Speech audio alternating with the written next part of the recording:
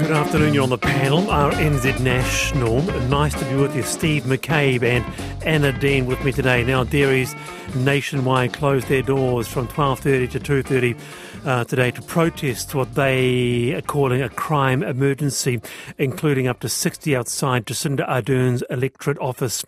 34-year-old Janek Patel was fatally stabbed while working at Rose Cottage Superette in Sandringham, Auckland, on Sunday. It's not only an Auckland issue. Dairy owners across the Motu are feeling this.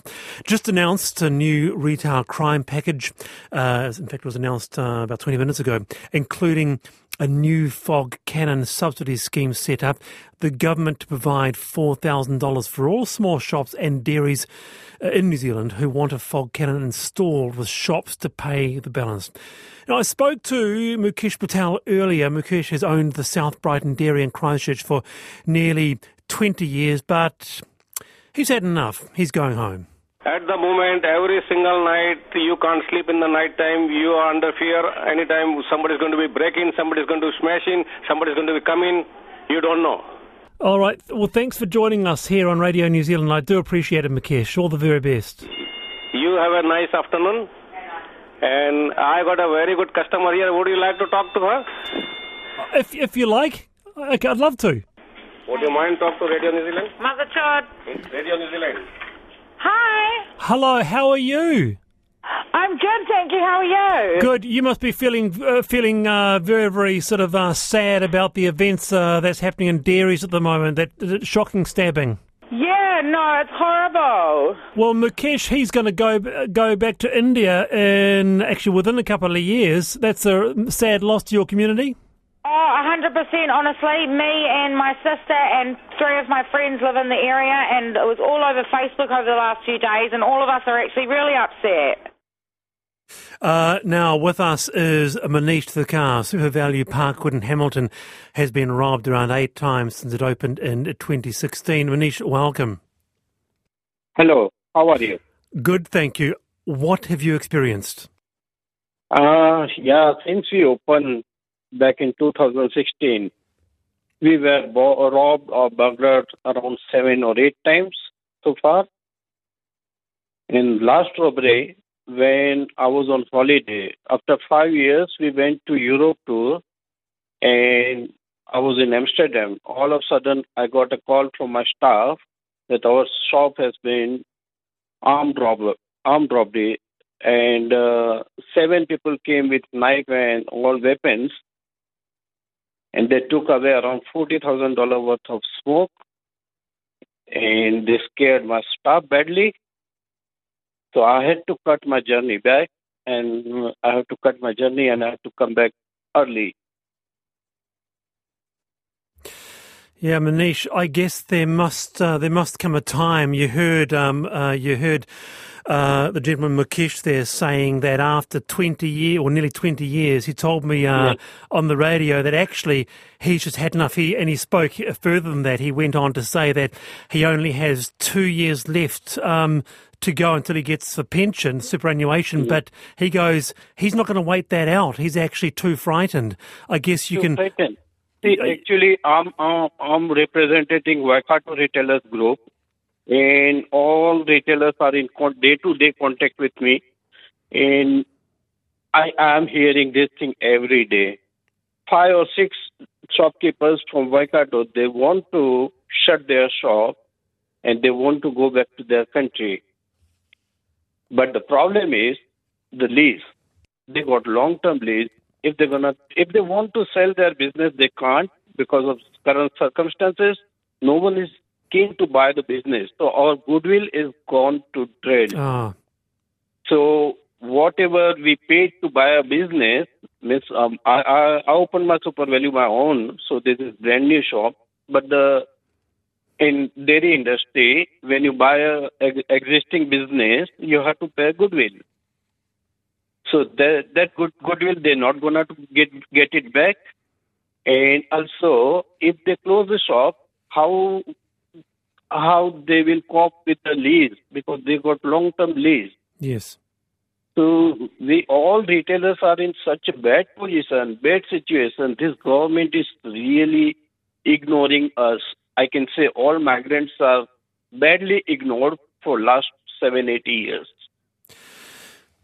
Well, Manish, we have a panel with us here on the show, and they might offer some thoughts or some questions for you. Shall we jump in with Steve first? I mean, all I can do is sympathise at this point. I mean, how horrible must it be when all you're trying to do is make a living and feed your family, and this is what you have to deal with? Mate, I have nothing but sympathy for what you're going through here. What would you like to see happen here? What would you like to see done? Yeah, we want to see zero crime country. When we came to New Zealand 20 years ago, this country was so nice, so beautiful, so lovely people around. Still we got nice people around, but this black mark has really ruined us badly. And Manish, you were saying that it's been, in the last few years, when, in your opinion, did it turn? Several years ago, or just this year, or when? No, since 4-5 years, last 4-5 years, this crime rate has gone so high. Okay, Anna. Yeah, thanks for sharing, Manish. It must be, incredible. It's very sobering to hear of how frightened and how frightening this all is. It seems like the government has made quite a quick announcement that sounds like it has been listening in terms of this fog cannon subsidy. Is that something that you will be able to take up? Is that realistic? If you get $4,000? That is not realistic. They are just giving us lollipops. So fog cannons don't work? They should act. They should change the laws, strict the laws. All teenagers, all youngsters are doing this, and they are being directed by their parents or somebody else. We don't know, because they know the law is so soft. If they get caught, they won't get punished. That is the biggest issue. Just on the fog cannon, Manish, so the government will provide $4,000 for all small shops and dairies. But there's other aspects as well. There'll be a $6 million retail crime prevention fund eligibility to expand it to include aggravated robberies. So they're trying to, they'd say they're trying to do the best and give you more access to services that will really, really help. But you're not convinced. I had a meeting with Police Minister Chris Skin last month in Auckland. We all retailers met him, and during conversation he told that 6 million is going to release. I said, it's more than 5 months ago you declared that you're going to release the $6 million. So far, as on date, only 5 or 6 shopkeepers has got that prevention money. Means they did something over there. So how long they going to take it? Now, yesterday I had a meeting with our local MP. He said we are struggling to find contractor to do the job. So this is government. They really don't know what they're going to do, what they are doing. And see, time is more important. Every day crime rate is going on. We have to act something today. Okay. Hey, Manish. Our future plan. And why they didn't release $6 million 2 years ago? Finally, Manish, I was going to ask you, because first and foremost, as Steve McCabe said, safety and your safety, you and your whānau and your workers, paramount. We heard Mukesh there leaving, had enough. How about you? How long can you hold in there with your business? I really don't know, because I invested more than $2 million. And I don't know if I want to sell today, who could have to buy it? If someone is buying, I'm ready to sell it and ready to move away somewhere else. Manish, thanks for being with us on the panel. I really appreciate it. Thank you. That's Manish Thakar there, Super Value Parkwood in Hamilton. Whew, it's pretty tough, isn't it? Pretty extraordinary. I can't imagine having to try and make a living under those circumstances. It's and just daily, not knowing what the day will bring. No. And the night. Yeah. 17 past for the panel. Now, completely different topic, this one, but a listener alerted to us. It's coming up to Christmas. So it's a delicious staple, especially in the lead up. We're talking lamb here. A listener sent us this picture of a leg of New Zealand lamb going for £6.50 a kilo at a UK supermarket in Sainsbury's. It's about $12.60 a kilo. At New World, a leg of lamb has been sold online at $17.99 a kilo, and Pack and Save it's nearly $20. So what's going on? We thought we'd try to get to the bottom with the CEO of Beef and Lamb NZ, Inc., Kit Arkwright. Kia ora, Kit. Good afternoon, Wallace. How are you? Very well. I was blown away by the difference. Why is it so much cheaper? Yeah, look, it's a really understandable reaction you might have there. But I think probably the key point is to make is that ultimately retailers set the price based on a range of factors, demand, supply factors. And in the UK in particular, New Zealand lamb is often run as a loss leader to get shoppers into the store. So, we know actually we've seen some research coming out of the UK that if one of the supermarket brands can get you into the store and buying your meat or fish or poultry from them, you're going to then spend 3 out of every £4 of your food budget with them as well. So, and if we look at it in the lead up to Christmas, and you can possibly hear I am a Pom. We do love New Zealand lamb, and so what Sainsbury's will be doing here is running it as a loss leader to get people in. They'll be buying their roast potatoes with them and everything else, and that is often what we see. But I do understand that it can cause surprise when you see that kind of pricing. Interesting. It so happens my producer, Charlie, she's from England. She really could relate to this because she was saying this really did happen. Mark, Steve, you're from the UK. Have you noticed this in the UK? Well, look, I mean, once again, I find myself discussing something I raised on the panel about 4 or 5 years ago. I've talked about this before. This is an ongoing problem. New Zealand, for the longest time, has been a low-wage, high-cost economy, and everyone's just been told that. Everyone's gone, oh, okay, fair enough. I wish there was something we could do about it. And people have just accepted it because it's been that way for so long. But the reality is that so much in this country, it's not just food, it's clothes, it's books are unbelievably expensive. Even for some reason, digital editions of books on Amazon cost more in New Zealand than they do overseas. It's not because the they? So it's not just lamb? No, it's not just lamb. It's many, many, many things. And I've talked about this a lot on the panel before. New Zealanders are being ripped off constantly because, look, I mean, how long have we been talking about the absurd profits that supermarket chains are making here? We've been having that conversation for quite a while. We know things are too expensive. Stay there, Kit. Let's bring Anna Dean in. Yeah, I mean, I think it's a lot of these points are definitely true, but I also had the understanding that inflation, because it's been going crazy in this post-Brexit environment, that generally the UK is facing higher food prices all over the place, and that kind of golden era of cheap goods from Europe and the rest of the world is actually changing. So I think that this is, it's in a contextual environment that, yes, it's crazy that they're running these things at a loss lead, but I'm sure that everything else is getting increasingly expensive. Loss lead, Kat, but also, as I understand, loss lead high quality lamb. They get the better lamb. We don't. That's true. No, that is a misconception around the quality that gets exported versus domestically. Ultimately, with our exporters, they will place the product where they can get the best value, and the grading that they do on any given product, whether it be a leg of lamb or a steak cut or whatever, there's a number of factors that go into looking at a piece of meat, whether it's the size of the animal, the fat grading, etc. And there'll be a number of factors that determine where a product or the market in which a product is placed. All right, Kit, thanks for being with us. That's Kit Arkwright there from Beef and Lamb NZ, CEO. Although Ken says, I just bought a nice shoulder of lamb, New Zealand lamb in Fiji. Cheaper than here. That's one thing for the panel tomorrow. Is Steve McCabe correct? Yes. Let me finish.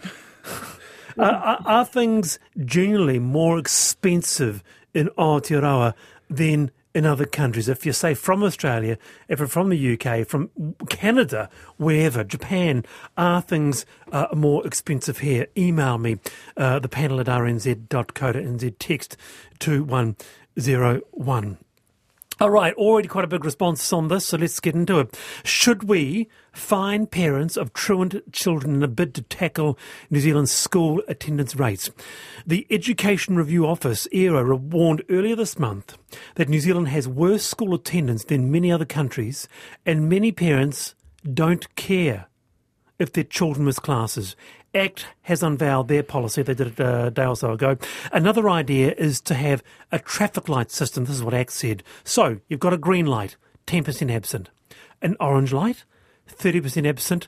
School is to hold a meeting with the family. And red light, 30% or more, it's truant. It could mean a fine and a police referral. Also, ACT says schools will be allowed to hire their own truancy officers. Ian Taylor is the principal of Manarewa Intermediate. Ian, kia ora. Hey, g'day there. And I understand that you have markedly turned truancy around. Tell us a little bit about that. Yeah, well, after COVID kicked in, it was obviously pretty dramatic for our whānau. So we realised when we came back we needed to get kids back to school straight away. So we thought about how do we do it. So we needed to create a real sense of belonging for our kids. We needed to make sure our lessons were even more exciting than they were previously. We needed to make sure our kids felt important, that they were wanted, and we needed them at school. And we also talked about some real, Maslow-type stuff around getting good sleep, eating well, and all those sort of things. So it was like a real holistic sort of view, I guess.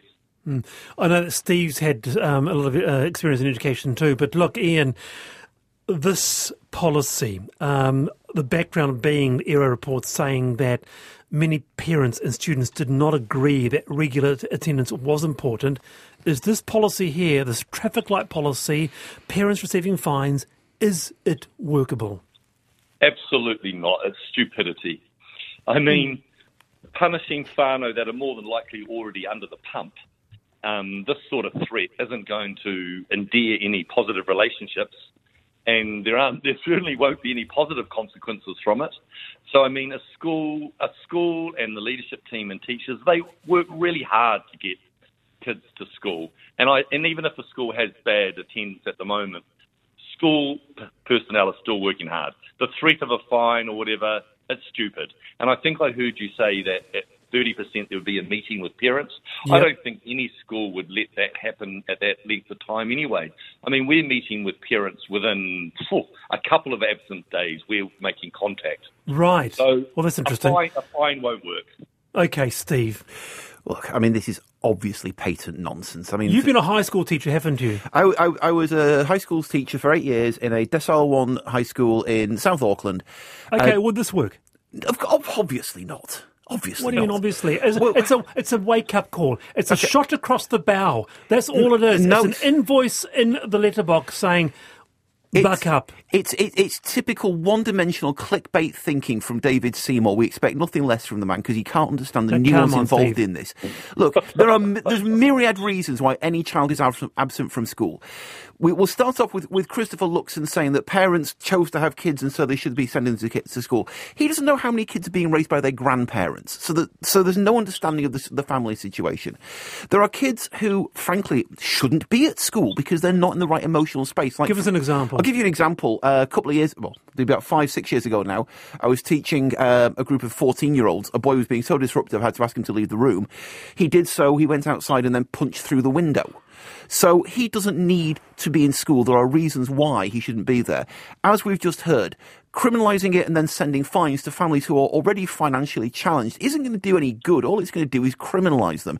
And remember, a fine is only a penalty if you are poor. If you're rich, it's a fee that you factor into all the decisions. So if you're going to go on a holiday, it's just a line item among the business class fares to Hawaii when you go on a holiday with your kids during term time. That's a big it's a dreadful idea. That's a big no from Steve. Ian's not a fan.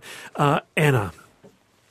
I completely agree, and talked to a few teachers about this over the weekend, and they all thought it was patently stupid. I mean, it's just, it beggars belief, really, that we give so much attention to these pathetic press releases that come out from David Seymour time and time again. He's just pumping them out on the daily. And I'm just coming back, I guess, Ian, to, I mean, this is what Ruth Shinoda said from Aero. Look, say missing school adds up, and if students miss a week of school each term, by the time they're 16, they will have missed a year of schooling.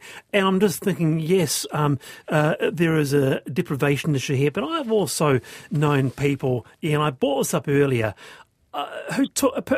parents who took 3 weeks, kids 3 weeks to go skiing because they thought that was a life lesson. What's wrong with them getting an invoice of, say, $70 to go, do it again, we'll increase?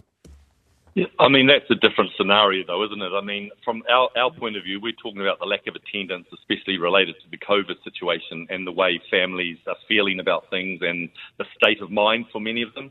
So, I mean, it is about building stronger relationships. That's the first thing we have to do. And if a school's going to be threatening to charge a parent, bloody hell, the relationship's going to be destroyed between the school and the whānau, and that can't happen. We've got to make sure lessons and school is an exciting place to be. And school staff work their butts off to do that under pretty extreme circumstances at the moment. So get that sense of belonging, make school exciting for them, they'll come. And just finally, Ian, you are actually starting to get results. Yeah, I mean, our attendance prior to COVID was really, really good. It was pretty flat when we first came back, so we made our efforts even more, and now we're getting back to not quite to where we were, but we're heading towards the 90-odd percentile, and that's really important for us because this is the best place for our kids to be. And if it's where you want your kids to be, make it an attractive place. The school I taught at was falling down. I used to have to mop the floors after a night of rain. There were mouldy walls on the corridors where people were feeling sick from being down there. And the ministry, and this was under the national government, the ministry would not put money sufficient to make it fit for human habitation. The current principal at that school is now providing cooked breakfast through charitable donations, and he's now actually getting kids to come there. He's made it a place where kids want to be. But then you need to make it a place where you're not disgusted to walk into every morning. So does that work? Do those small things help keep the kids there? Yeah, it's almost like education by stealth. You get them in, and once they're there, then you can possibly start to give them a reason to want to stay. But make them want to be there. And right now, I mean, I certainly didn't want to go there every morning. It was an awful place. Is he right, Ian? Yeah, absolutely. School's got to be an attractive place, not just for the kids, but for staff as well. And if the place is attractive, staff are going to be excited. They're going to be more motivated. They're going to be working their butts off for those kids. Good on you, Ian. Thanks for being with us. That's Ian Taylor, Principal of Monrovia Intermediate. Can I just come back to you, Steve? Yeah. I'm just reeling through my mind how I would deal with that if I tell a kid to get out of 14 and 14 or 15, turns around and then punches through the glass. Oh yeah.